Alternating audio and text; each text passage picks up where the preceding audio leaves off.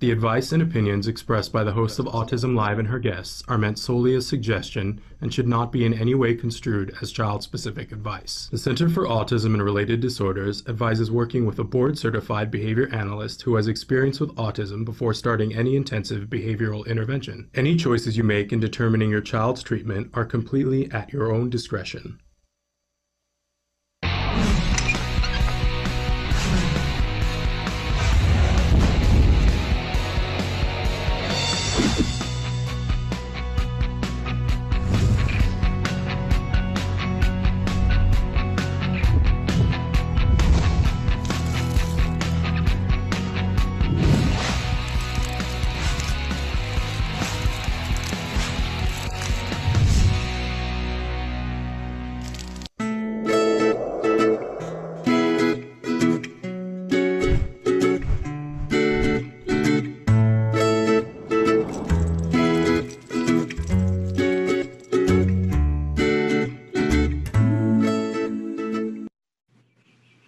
Good morning. Good morning, Shannon. Good morning and welcome to Let's Talk Autism with Shannon and Nancy on Autism Live. Nancy and I are here and we're so excited. You can see that we've already got our guest with us, our first guest, I should say, Anita Lesko. And we're so excited to have Anita with us. We were going to have Anita on Tuesday and we needed to rearrange some things that all worked out. And so we've got her here today on Friday. So good morning, ladies. How are you? Great. How are you? Well, I'm better now because I have this. It's reversed. Good morning, Nancy. So we are going to, Anita, you're one of our favorite guests of all time. I got to tell you, we absolutely love having you on. For those of you who don't know, Anita was the bride in the all autism wedding. And I think that's the first time that we got initiated into your wonderful world.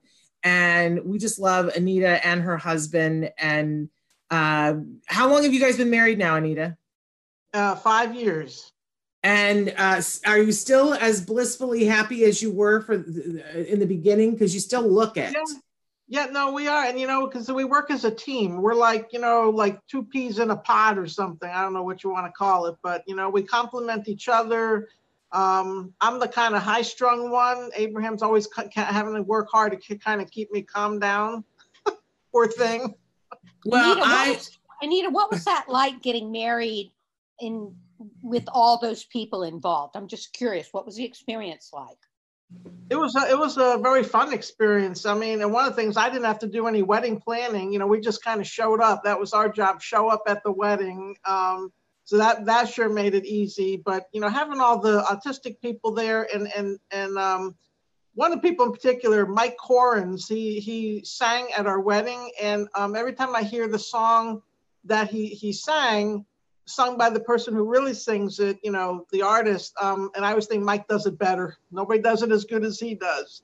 But it just was a very exciting, and one of the things, I remember the day just before I walked down the aisle, I couldn't believe it, I guess, because being autistic, my whole life, and it's something which I didn't even find out till I'm 50, but you always have that feeling of being rejected and not fitting in and everything. So my whole life, I kind of always thought there's no way in the face of the earth that I'm ever going to be getting married or having even a relationship, let alone getting married. So that was one of the thoughts just before I walked down the aisle, that I couldn't believe that it was actually really happening.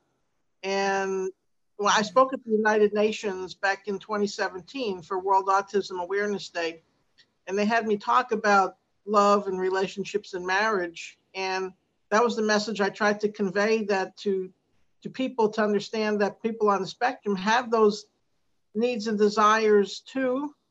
We might not show it necessarily on our face or however, lack of facial expressions and that kind of thing, but that feeling is there, and we have real emotions and feelings just like everybody else.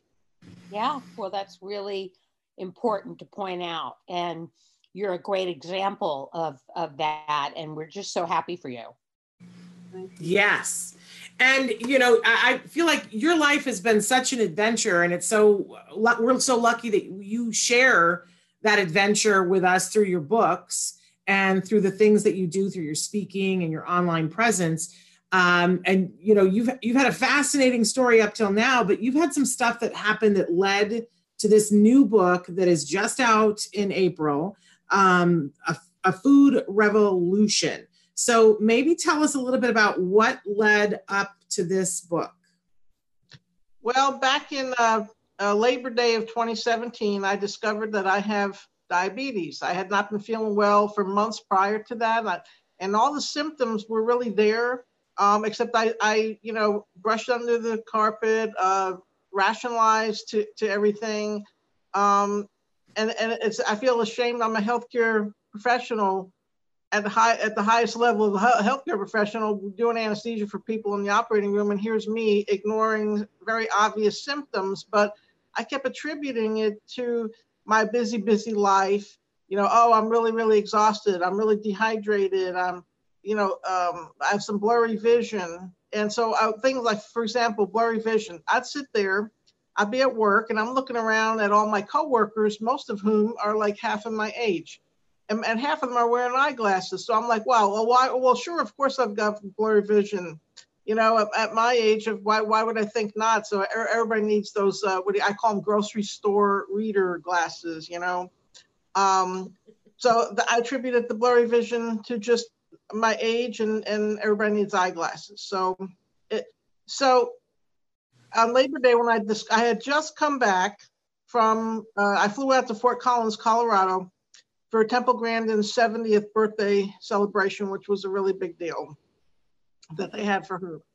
And so when I came back, I was really exhausted beyond my comprehension, massively dehydrated. But again, I'm saying, well, all these plane rides, I spent a lot of time out in the sun, because when I was out there, Temple had taken me out to the farm where she teaches her graduate students how to work with the cattle.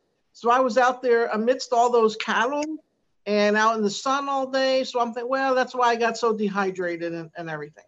So on Labor Day, and I'm so sick by this point, and I realized, okay, I think something's really wrong. I finally admit to myself that something's really wrong. So then I discover, okay, my blood sugar is over 500. I end up in the emergency room. Okay, all these things. I did not stay at the hospital, much to their dismay, but I went home after 8 hours of getting IV fluids and all that. So I then followed up with my primary care doctor. Well, he wanted to prescribe me all these medications with typical metformin, glipizide, you know, regular insulin, statin drug and all this. Well, I'm not a very happy camper with taking medications. They make me sicker beyond sick. And I wanted a natural way to cure diabetes. Well, I started researching. So I would find, and I spent the next year and a half constantly researching how to naturally cure diabetes. So I found some things that helped me bring my blood sugar from, like, let's say 500 down to 250. Well, that's not, I mean, it's better, sure, but it's not good. You know, sometimes I might get it to 180 and I'm thinking, oh, wow, this is really good. Well, I mean, it's not really, you know, you want your blood sugar under 100, around, you know, 80 to 100 for being okay. Well, so this kept going on. Every time I go to the doctor and I'd say, there's got to be some, a natural way to take care of diabetes. And he would say, well, no, diabetes is worse than cancer, because at least cancer, some of the cancers have treatment, you can cure it and all this thing, but diabetes is a progressive disease and there's no cure for it.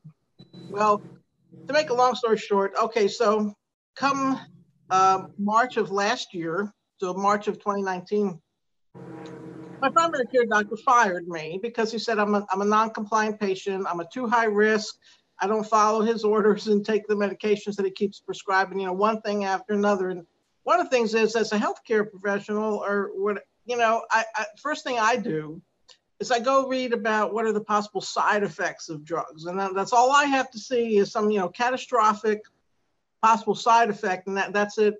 I'm just done, not going to do that. So I kept looking, okay, there's got to be a way. So after he fired me, which then like a week later, he sends me a certified letter to be sure that I understand that I'm fired from him. So a month later, one of my anesthesiologists that I work with in the operating room all the time, he he called me up about a scheduling issue, and he was chomping away on something. I said, it's kind of annoying listening to him chomp as he's talking to me. So I said, what are you eating? Because it's kind of really annoying to me. And he said, I'm eating a papaya, and you need to go get yourself one right there by your house at the store. And I said, I have diabetes. I can't eat things like papaya. Now, one of the things I have to back up and say, that doctor that I had been going to, he had told me to eat a keto diet with between 50 to 70 carbs a day at max, but just focus on, meat, chicken, eggs, and that kind of thing. So that's what I was doing for that almost 2-year period of time. I was eating lots of vegetables and no fruit because of the sugar, but lots and lots of vegetables, but high in animal protein. So, okay, so here my doctor, my boss person who's eating the papaya, he said, well, yes, you can have it. I know you have diabetes, but yes, you can have fruit. And I said, no, I can't. And he said, yes, you can. I said, no, you can't. This is going back and forth. Finally, so a couple of days later, I texted him and I said, I kind of jokingly said, because I'd been thinking about it, I had missed eating fruit so bad for that 2-year period of time. And I thought, well, I'm never going to be able to eat fruit because of all the sugar. So I jokingly text my boss man back and I said, I think I'm going to go, because he's Vietnamese and they eat tons and tons of white rice and all this and fruits and everything. And I texted him, I said, I think I'm going to go on a Vietnamese diet. And then I can eat papaya. So he calls me up and he goes, in Vietnam, hardly anybody has diabetes. And yet, they eat tons and tons of white rice all day long, tons of fruits and everything. You need to talk to my sister. Well, his sister is an ER doctor at the hospital where I work. And he goes, she'll put on a show for you and entertain you for an hour. And I'm like, well, what does that mean? He said, I'll just fix you up with her. So I didn't know what it meant, but I thought, hey, it might be something that's going to help me. So a week later, I go over to her house. She had me come over there, and she starts talking about the whole food plant-based diet in particular. And she reaches over and she gets this book and she hands it to me. And this is a book by Dr. Neal Barnard. Well, Dr. Neal Barnard is a world famous physician, researcher. He's the founder and president of this thing called the Physicians Committee for Responsible Medicine. And the thing was, in that moment, when she handed me that book, I froze and I got so overwhelmed with emotion, because back in 2006, my mom had that book. She had me get that book because she had seen Dr. Barnard on, I think it was Dr. Oz show or somewhere. And she wanted us to go on that diet at the time. Well, I didn't have diabetes back then, or neither did she, but she kept saying, this looks like a super healthy way to eat. Let's just go on this and let's prevent these diseases and so forth. And it's I didn't want to hear anything. I was, at that point in my life, I wasn't ready to listen to that. And I thought it was just another crazy fad diet or something. So, okay, so fast forward then to March 2019. So when I saw the book, and all of a sudden it just it hits me, and I realized, oh, good God, this is what I've been looking for the past 2 years, all this research, and here it was right in my head, only I didn't remember it. And for whatever reason, I guess the way I was entering, trying to find a way to cure diabetes, it wasn't coming up in my search. So that day I became a vegan. I came home and I said to Abraham, and I said, this is, I showed, because the lady gave me that book, and I brought it home. And then it turns out I had that book in the house, which we then found about a couple months later, covered with about 2 inches of dust somewhere in the back closet. That had been my mom's book. I said to him, I said, I have to go on this diet. This is how I'm going to get rid of this diabetes for once and for all and everything. And he said, well, what does it mean? And I said, then I start telling him, and he said, well, count me in, I'm in. I looked at him and I said, okay, well, that's great. So from that day, May the 13th, 2019, I went on this plant-based diet and never looked back. Within the first week, my blood sugars were coming down from like the 250s down to 140. By the second week, I'd pick my finger and it would be 87. So from then on, it just, my blood sugar came down. I started losing weight. Now I didn't set out looking to lose weight. I'm thrilled to pieces, but that's just a normal process because you're not eating any fat. So you start losing weight, and I've lost 72 pounds so far. I'm looking to make it an even 100. So by probably be a couple more months before I get up to that point.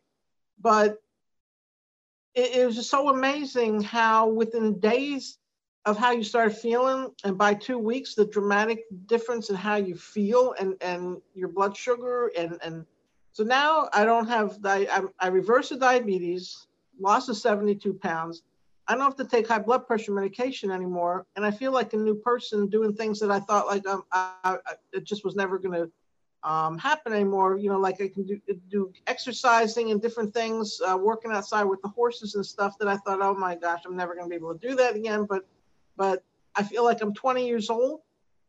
And this coming July, I'm going to be 61. Shh, don't tell anybody. I'm going to be 61 years old, but I feel fantastic. And I went to, back in September, I went to this conference out in Oakland, California. It was a plant-based international healthcare conference for physicians and nurses and everybody.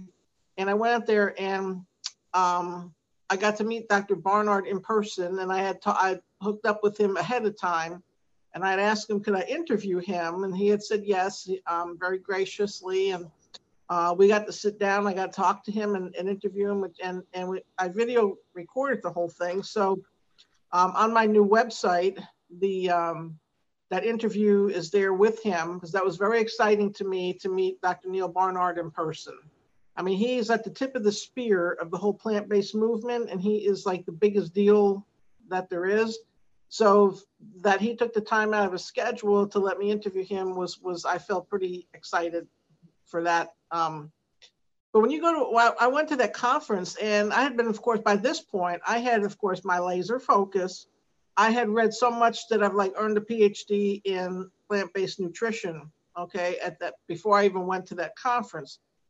Well, listening to and as you read, you can read about all these like thousands and thousands of success stories, whether it's diabetes, there's like people who, all kind of like inflammatory diseases, rheumatoid arthritis, who could hardly even get out of bed or lift up a cup of coffee, and then they're out playing tennis 6 months later, because the plant-based diet takes all the inflammation out of your body, okay, among other things that it does. But the only I don't want to say bad, no, the only side effects of the plant-based diet is that you lose weight and you feel great and you get healthy, okay? So those are the 3 side effects of the plant-based diet.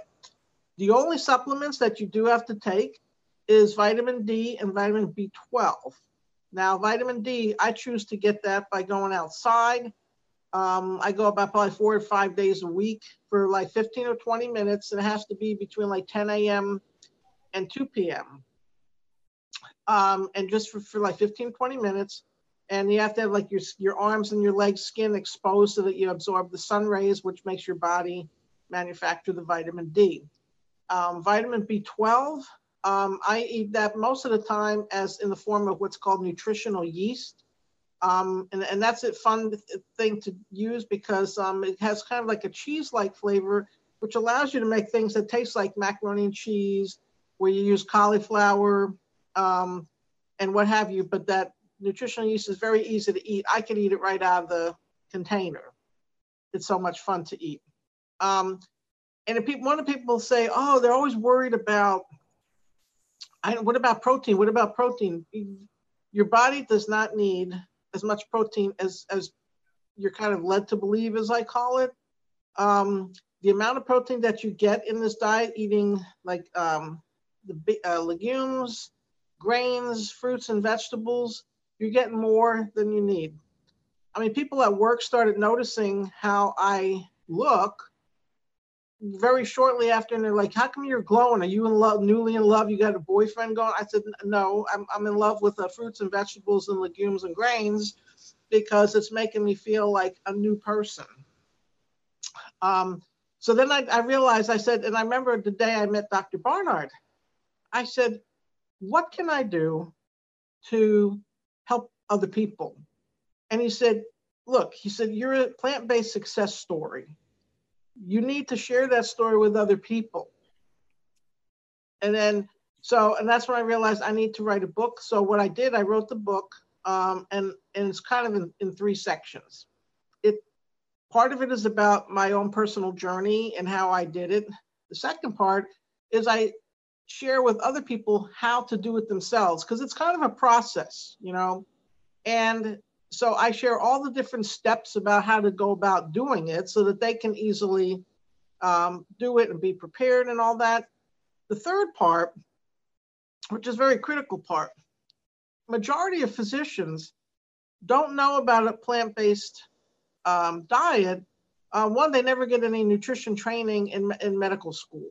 And this is an ongoing thing. That's one of the things that Dr. Barnard is, he's all over that. There's tons of people that are doing things to make it happen that medical students get this training, and they're trying to work nationwide. They're doing things like for physicians that they're part of their continuing education has to be to learn about the plant-based diet, to offer that to their patients as kind of like a first line of treatment for the medication or for their disease of whatever it is, or if they don't have anything wrong with them, to help them not get anything wrong with them by prevention, by eating this way. Like Dr. Barnard has his, the Barnard Medical Center in Washington, D.C. When patients come there, Dr. Barnard, you know, he'll spend 10, 15 minutes, whatever, with the patient, but when he walks out that door, there's then, as he calls it, an army of people thereafter to work with that patient to, if the patient is interested in trying a plant-based diet to treat their diabetes or heart disease or whatever it is they have, or just to go on it if they're healthy, to get healthier and stay healthy.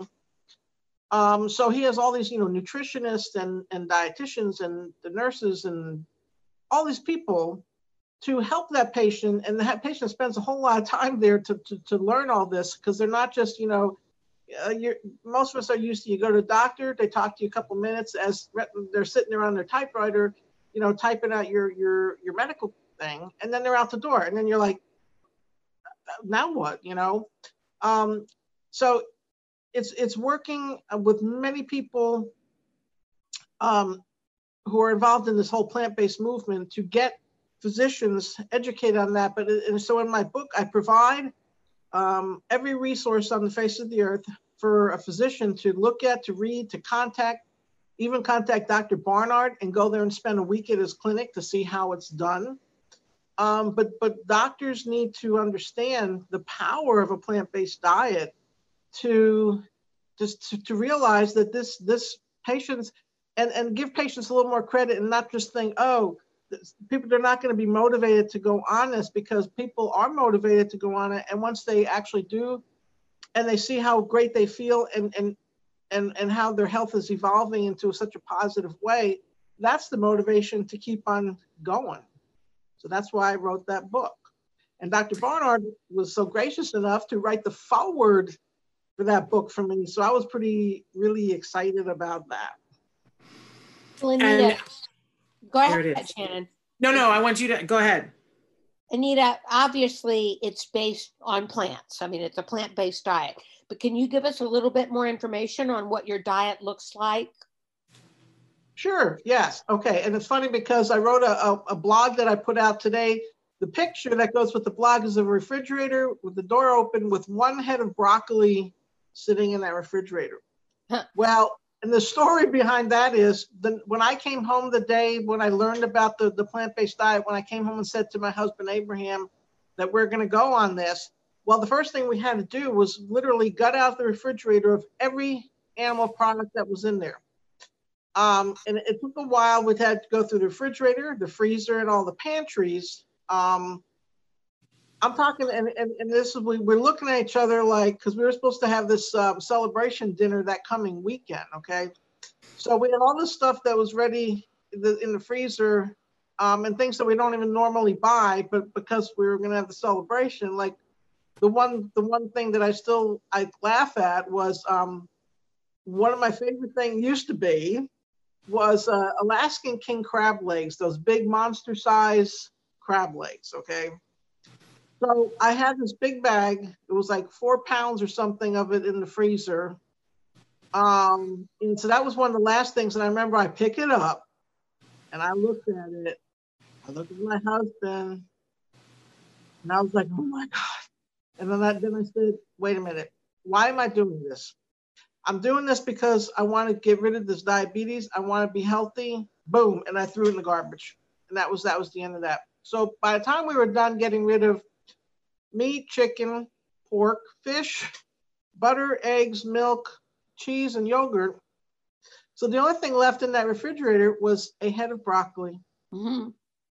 And so that head of broccoli, because it was too late then to go to the store, because we have to get up so early. So I looked at him, I said, well, do you realize that broccoli has to be both of our breakfast and lunch for tomorrow? So that was we started out kind of not prepared because I wasn't expecting that day when I went over that lady's house that I'm going to become a vegan by the afternoon, you know? But once I knew they had that information, there was no way in a million years was I going to not do it at that point, despite that all we had that day was the broccoli. So anyway, so at first, you know, I'm like, okay, so what are we going to eat? What do I eat? So that day after work, the next day I went to the grocery store and got all kind of vegetables. And the shock of it that I could eat fruit again, I was beside myself because I love every fruit that there is.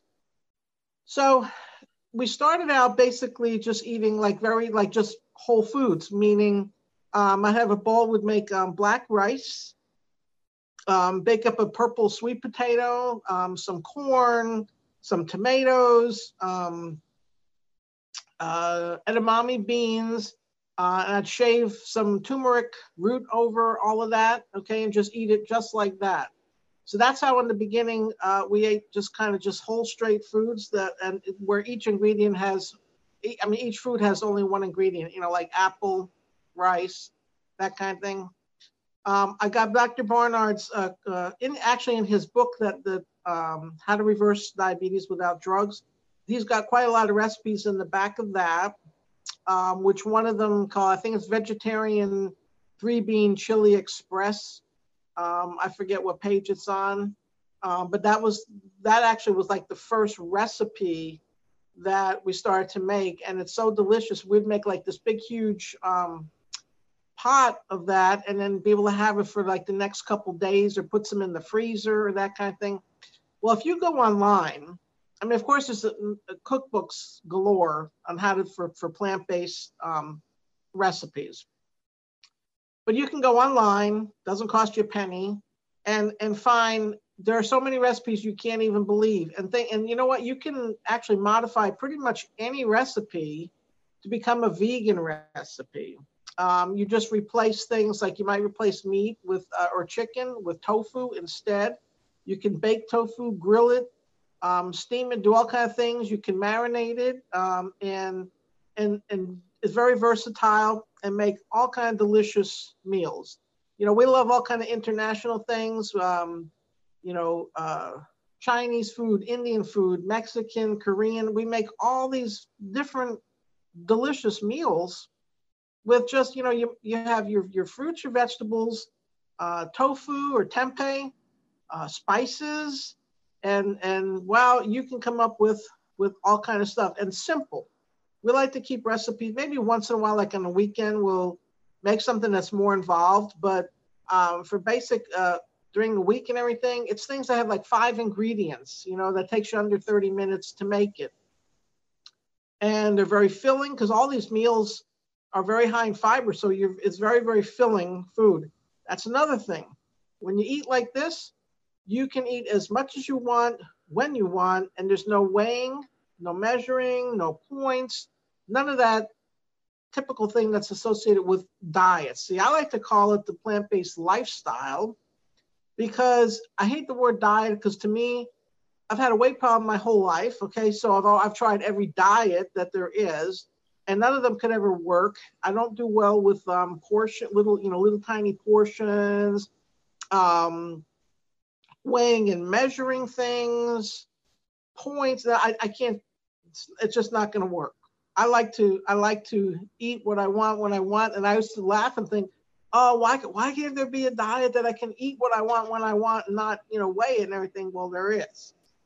And what you'll find is once in a blue moon, I might think, oh, this was so delicious. I just have to have another plate of it.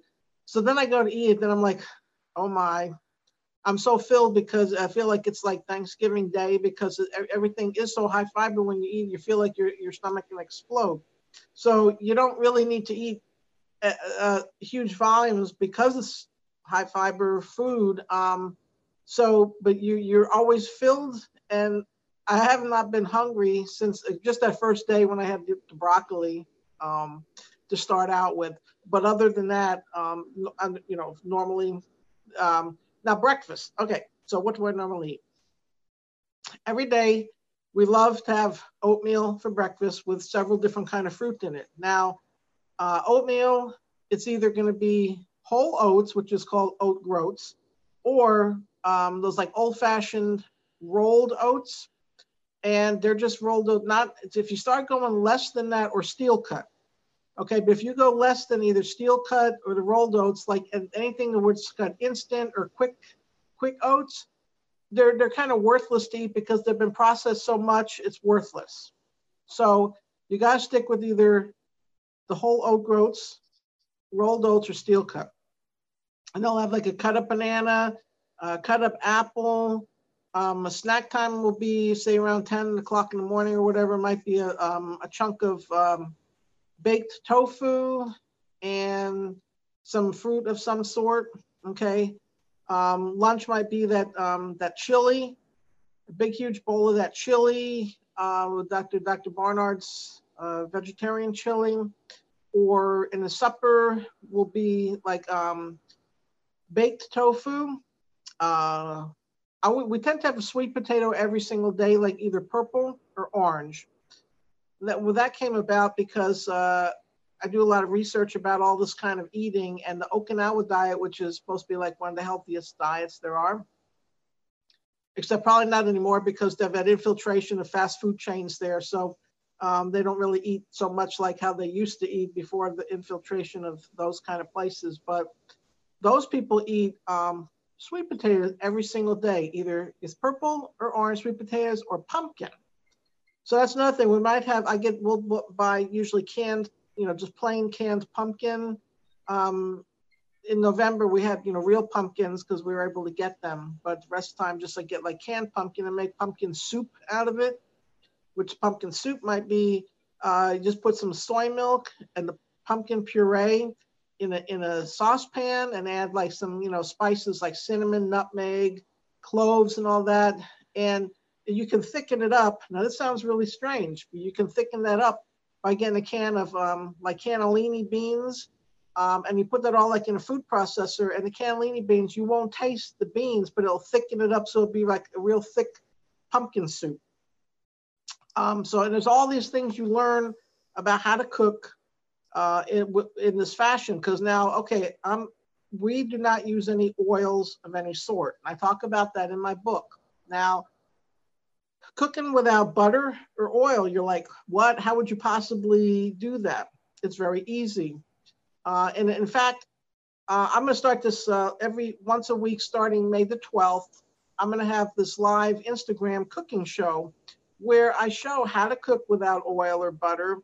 And I start with really basic things because I'm really surprised at how many people don't know how to do things like how to cut an onion without crying. Nothing's worse than you dread cutting that onion because you can be all crying and it's horrible. But it's very simple, actually. It's just a little special little technique. And bam, you don't have to worry about your eyes all burning and crying anymore.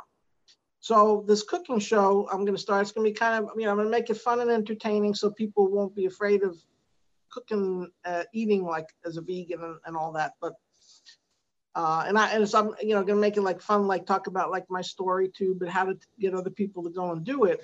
So I hope everybody tunes into that. That's going to start on May the 12th, 6 o'clock Central Standard Time on my Instagram channel. And what is your Instagram channel, Anita? It is just Anita Lesko. And you know what? I believe it's like at Anita Lesko, or you're just going Anita Lesko on Instagram and it should come up. It's called like the Plant-Based Diva. Now my show is going to be called Come On Into My Kitchen. Love it. Which is where you're sitting right now. So the book is called The Food Revolution. How do we get it? I got it through Amazon. Yeah, you can get it on Amazon. Mm-hmm. Okay. Now, so many things. I got to tell you, we had you on, I think it was last October, November, and I had gone through a very similar circumstances. I shared with you that I was diagnosed with diabetes and my sugar had skyrocketed and they put me on all these medicines and I was dizzy all the time. And you were like, Shannon, you got to do this. I feel like it was you and your mom, where your mom was like, this is a great diet, you should do it. And I listened enough to get the Dr. Barnard's cookbook, but I was worried because I was like, it's all that fruit and it's all these like sweet things and I'm gluten-free. And I was like, I'll be honest with you, the vegan part of it didn't scare me. You know what scared me? The oil part. That's the part that I'm like, I don't want to give up my oil, but I'd like to give up my high blood sugar and I'd like to give up the extra weight. And I want what you have in terms of how you're saying you feel good.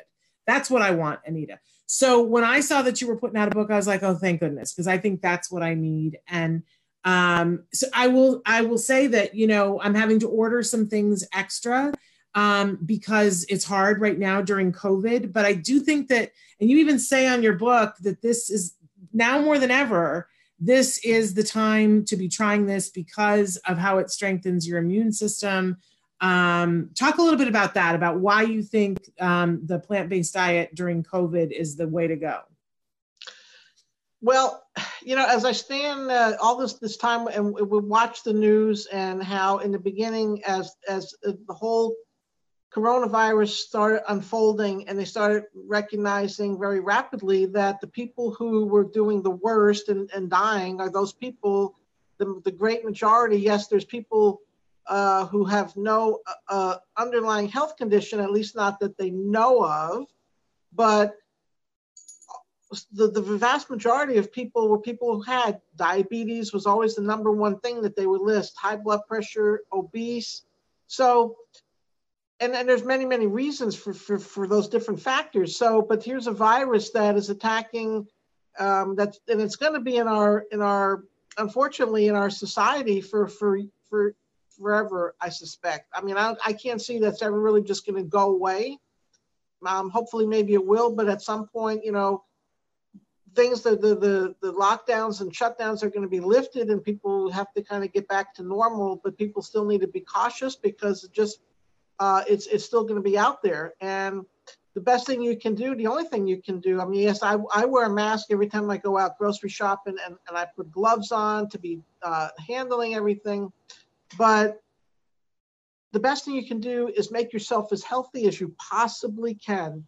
Get rid of those underlying health conditions so that you're not one of those people that has it, so that if and when you get that virus, your body is going to be in a much better position to handle it than if you have all of that stuff going on. And then on top of that, then you get the virus and now your body is not going to handle it very well.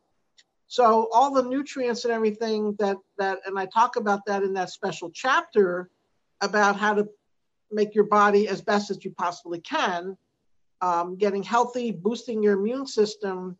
When I say use the word boost, what that means is make it functioning at the capacity it's supposed to function at. You're not doing something to make it like in some kind of overdrive or anything. It's just to make your immune system work how nature intended it to work. But if you're deficient in nutrition and you live on, I have friends or coworkers and stuff. I have one friend of mine, her dinner every day is like a bag of Doritos. And I'm like, that's the kind of thing where you're not giving your body the tools that it needs to to build the immune system to work like it's supposed to. I mean, I use an analogy in my book. If somebody gave you a Lamborghini, which is like, I don't know, a couple $100,000 car, are you going to try and run it on kerosene, or would you want to put like the best fuel in it to make it last forever? Well, it's the same thing with your body. I mean, your body can work like a fine-tuned machine and work perfectly if you put the right things, you know, into it to run it.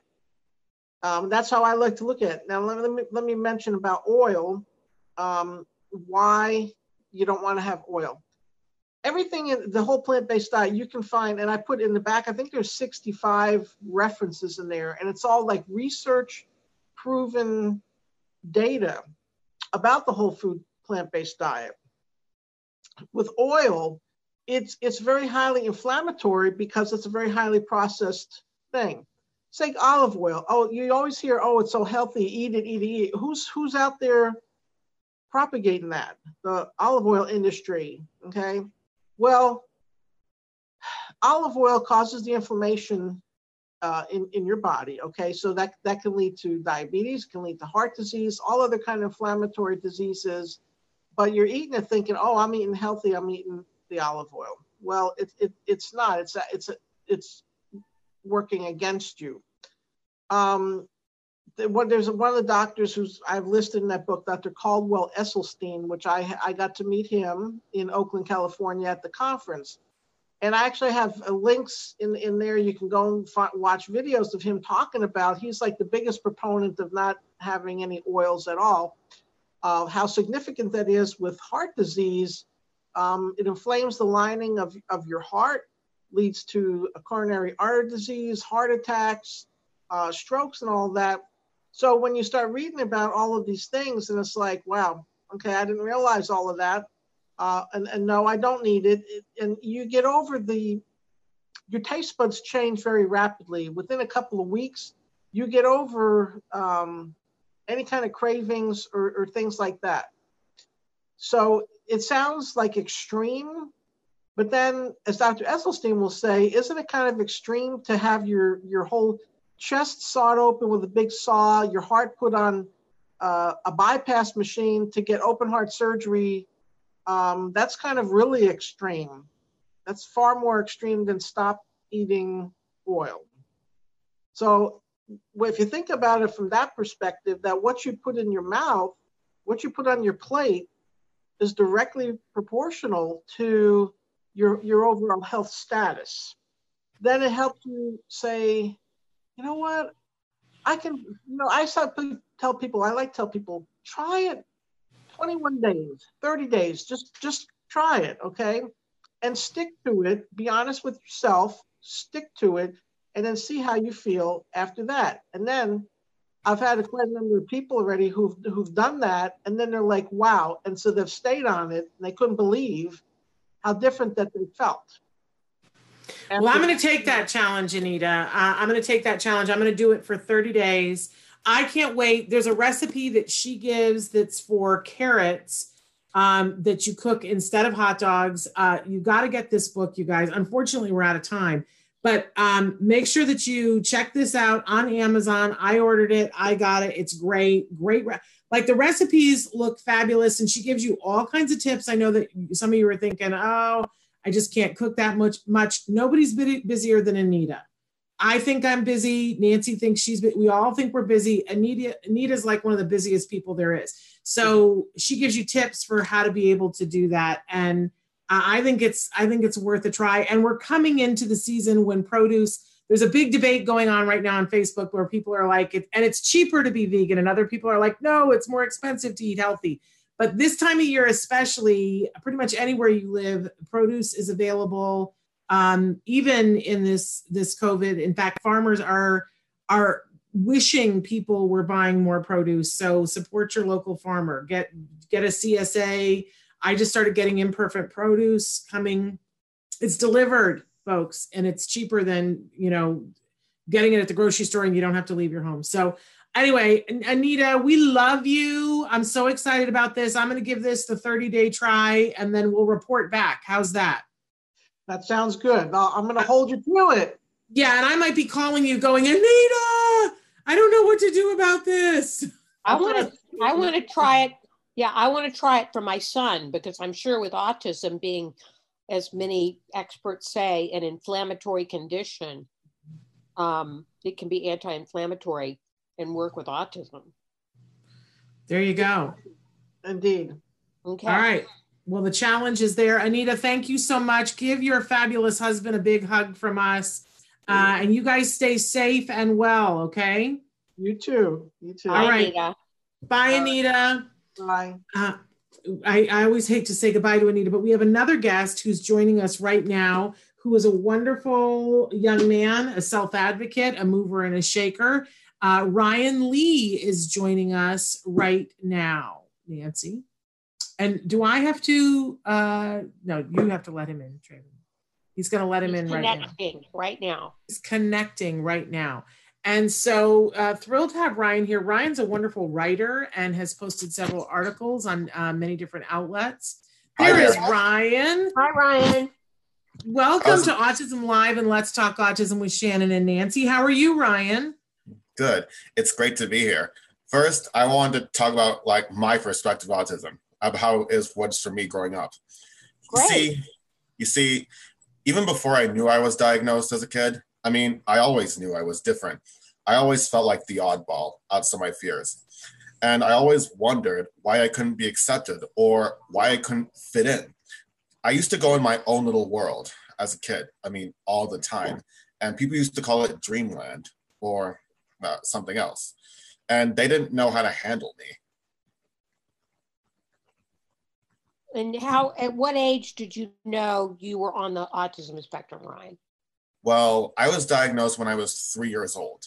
And my parents told me when I was 14 or 15, before I started high school. And I really didn't know what to think. I mean, I was embarrassed and ashamed of it. So when I got to high school, I tried to be like everyone else, like trying to fit in. I guess I tried a little extra too hard. And sometimes I acted out. Like when I was called a retard by a couple bullies, like my adrenaline sometimes kicks in and it made me so mad, I sometimes hit them. It must have been very confusing for you to not have a diagnosis till later. You must have wondered, what's wrong with me? Well, kind of. I didn't ask myself what is wrong with me. I just wondered that, am I different? I just didn't know how. Right. Yeah. And you say that when you first found out that you were, it wasn't something that you were proud of, but that has changed for you, right, Ryan? You are in a much different space about this, and you are now someone who speaks out about why you're proud of your diagnosis, and you're a wonderful role model for young people who are in that space that you were in before. Tell us how you got to that. How did you get through that, feeling ashamed to get to the place where you now accept and love yourself and are very proud of who you are? Well, I read this book called Population 1, Autism, Adversity, and the Will to Succeed by this other autistic author named Tyler McNamara. And when I read the book, I realized autism is nothing to be ashamed of. I should be proud of who I am. And I needed to know, just be proud of my health. But there is a few problems about being autistic that I should tell you about. Okay. You see, sometimes I encounter people telling me that you don't look autistic. And I feel like I have to respond to them. Well, how the heck am I supposed to look then? Like, people always making assumptions about you without knowing the extent of your struggles. It's just frustrating. Having an invisible disability is challenging in many ways. And when people expect you to be, I don't like to say this word a lot, normal, or don't expect you to act in ways that don't feel natural, and they don't cut you any slack when you make mistakes, and they have high expectations of you based on your age and height. And sometimes people are more understanding when they see physical symptoms of a disability, like if someone has a facial deformity or if someone's in a wheelchair. And this is why it's important to educate others. I wouldn't change who I am for anyone else, but it's still hard to fit into a world that doesn't always fit you. Absolutely. But have you learned now that, like you were saying, that you felt different before? And I love one of the things that Temple Grandin says, different but equal. Like different, I think of different as always being fabulous. And I was raised to believe that, but it wasn't until I was older that I realized, oh, other people weren't raised that way. And I don't get it. I gotta say, I think that different is the way to be. Do you now feel that? Yes, I feel different that way. And autism is a different way of thinking, feeling, and living. And there's still a lot more work to be done in this world, like fighting the myths. There is still this myth for years that autistics have or lack empathy. For years, they depicted us as emotionally, socially clueless robots. But people just don't understand. The more you get to know an autistic person, the more you realize how caring they can be.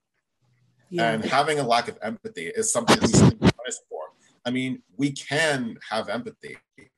We just show it in a different way. But the problem is some people aren't really direct with how they're feeling.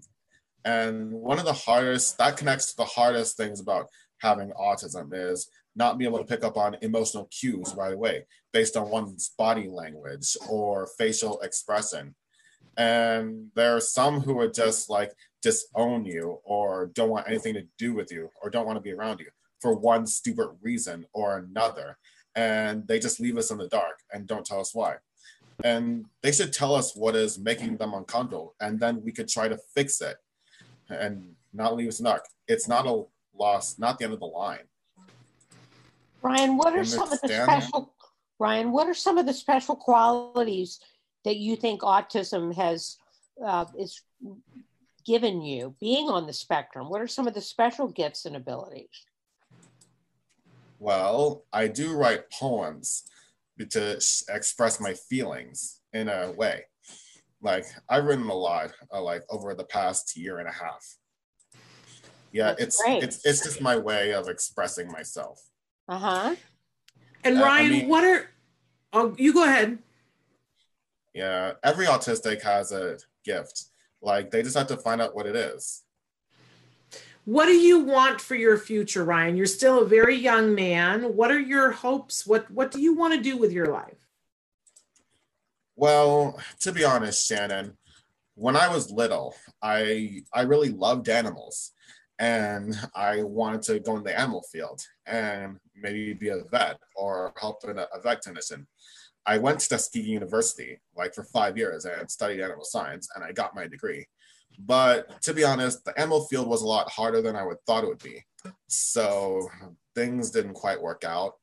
But I'm just trying to figure myself out, who I am. And to be fair, not everyone gets the job that they majored in college. And so do you clearly you write, and as you said, you've been writing for the last year and a half. Do you think that maybe this is a path for you, that you want to be a writer? Well, I write just for like as a hobby and try to inspire, but I haven't written a lot lately because I'm kind of out of ideas. I'm not that creative of writing a novel. So I'm still in the phase of figuring out who I am. But in the meantime, I just want to foster new relationships and make new friends, get to know new people. Wonderful. Nancy, did you have a question for him? I feel like I'm hogging him. No, not at all. What would you say to other young people like yourself who are on the spectrum and maybe struggling with finding their way in the world? Yes, I would tell them that there are positive characteristics about you, no matter who you are. Just tell what you have to offer. And there won't be things that everyone value, but it doesn't matter. Just like yourself. And I'm still learning that. Flaws and all, you are who you are. Right. Okay. Autism is not a disease. Autism is not a disease or an illness. It makes us who we are. And there's one thing you should know. Like there have been, I know you must have heard that some people think about curing autism, but there also has been few talk about if we could separate the symptoms from autism and still have it. I mean, that's not how it works. I mean, the symptoms are like a package deal with autism. Like you can't diagnose autism without symptoms, you know. Yes, but there are some aspects of autism, and tell me what you think about this, honestly. There are some, because, you know, both Nancy and I have sons that we love who are on the autism spectrum. And, you know, there are the way that they diagnose autism currently are deficits in specific areas. And, I happen to believe that everybody is a little bit on the spectrum. You just may not qualify for a diagnosis. So, I have problems with sensory things, for instance, but not so badly that it's considered a disability, and not so badly that I qualify for an autism diagnosis, right? If I went to the doctor, they would say, well, you have sensory issues, but you don't qualify for an autism diagnosis. And like social issues, that if somebody doesn't understand what the social constructs of something are, that is something that could potentially, if it is big enough, get you a diagnosis of autism. But some of that is skill. That obviously you are this amazing, intelligent young man, and there was a time when you were born when you did not know how to write, but you've learned how to write. That's a skill. And not everyone can learn that skill to the level that you do, but most people can learn how to write in the world. Not everybody, but most people. So my question is, if you get better and better, and clearly you're very good at social skills because you're here with us, and you advocated for yourself to be on the show and wrote to me, and you were persistent, which I applaud you for, because that's what gets it done. So my thing is, if there are parts of autism that are in your way, there are other parts of autism that are who you are, but there are parts that are a skill deficit. If we teach that person that skill deficit, just like we do with everything, like you were taught to write, I don't think that changes autism, because I think autism is a way to think, but eventually could someone get to the point where they have autism, but they don't have a disability? How do you feel about that? Well, the thing is, with our symptoms, we can work on them, but that doesn't mean they'll completely go away. And there's some things I have to say about the social types of having autism. The thing is, the people on the higher end of the spectrum, like myself, like, it's not fair that the world keeps on telling us to change, keep on saying that we need to be more appropriate, and they need to not discriminate against us like that because we're different. But just because we can talk, say sentences fluently, and have verbal language, not like the people on the lower end of the spectrum, that doesn't change the fact that we're still on the spectrum. Sometimes it's hard for us to find the right words to express what we want to say. And as with any other person on the spectrum, we still have significant challenges in our everyday lives that stand in the way of us having a comfortable life or succeeding in school. And just so it's important to remember that autism is autism. And people whose disability can be invisible, we're very aware of our own difficulties and extremely sensitive to others' negative reactions. And autism is a word just to characterize how our brain functions, not how broken it is, and ways should be respected. But people still see us as broken, and it's not fair. Well, I thank you so much for sharing that with us. I think that you're amazing. And there's one more point I want to say. Okay, we've got about 1 minute left, so make your point. Yeah, the thing is, some autistics are very blunt and literal, and sometimes we have no filter that includes verbal filter or sensory processing filters. We say what's on our mind and exactly how we think, because if we don't say, we lose what we're trying to say. Mm-hmm. Well, that's a good point, Ryan. And it's refreshing, right? I agree with Shannon that you're a remarkable young man. You're a great role model to everybody, and hopefully our audience who is listening today has been inspired by your story. Thank you so much for being with us, Ryan. Yeah, I wish we had more time because I had more to say. I appreciate that. Another time. We will. We'll have to have you back again. But thank you so much for being with us. We've got 30 seconds. I just want to tell people that next week we have an amazing week of shows. I can tell you that we've got Lisa Ackerman from TACA is going to be with us. We have Dina Kimmel from We Rock the Spectrum Kids Gyms. We've got Bonnie Yates. We've got Dr. Doreen Granpeche. It's an amazing, amazing week. And we're going to be thrilled to be back here on Monday with you. It's Mother's Day week. So next week on Friday, Nancy and I have to do something really special because it's the last show before Mother's Day. So we have to be thinking about that, Nancy. Okay. All right.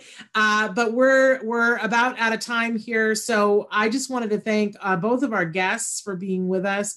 Anita Lesko, and you can get her book on Amazon, A Food Revolution. I'm taking the challenge. I'm doing it for 30 days. I'm doing it. Let's hope that I'm infinitely more healthy in a month, because I could use it. But we'll be back on Monday. Until then, give your kiddos a hug from me. And give yourselves a hug from me. Bye-bye. Bye-bye. Thanks, Nancy. Thanks, Shannon. Bye-bye.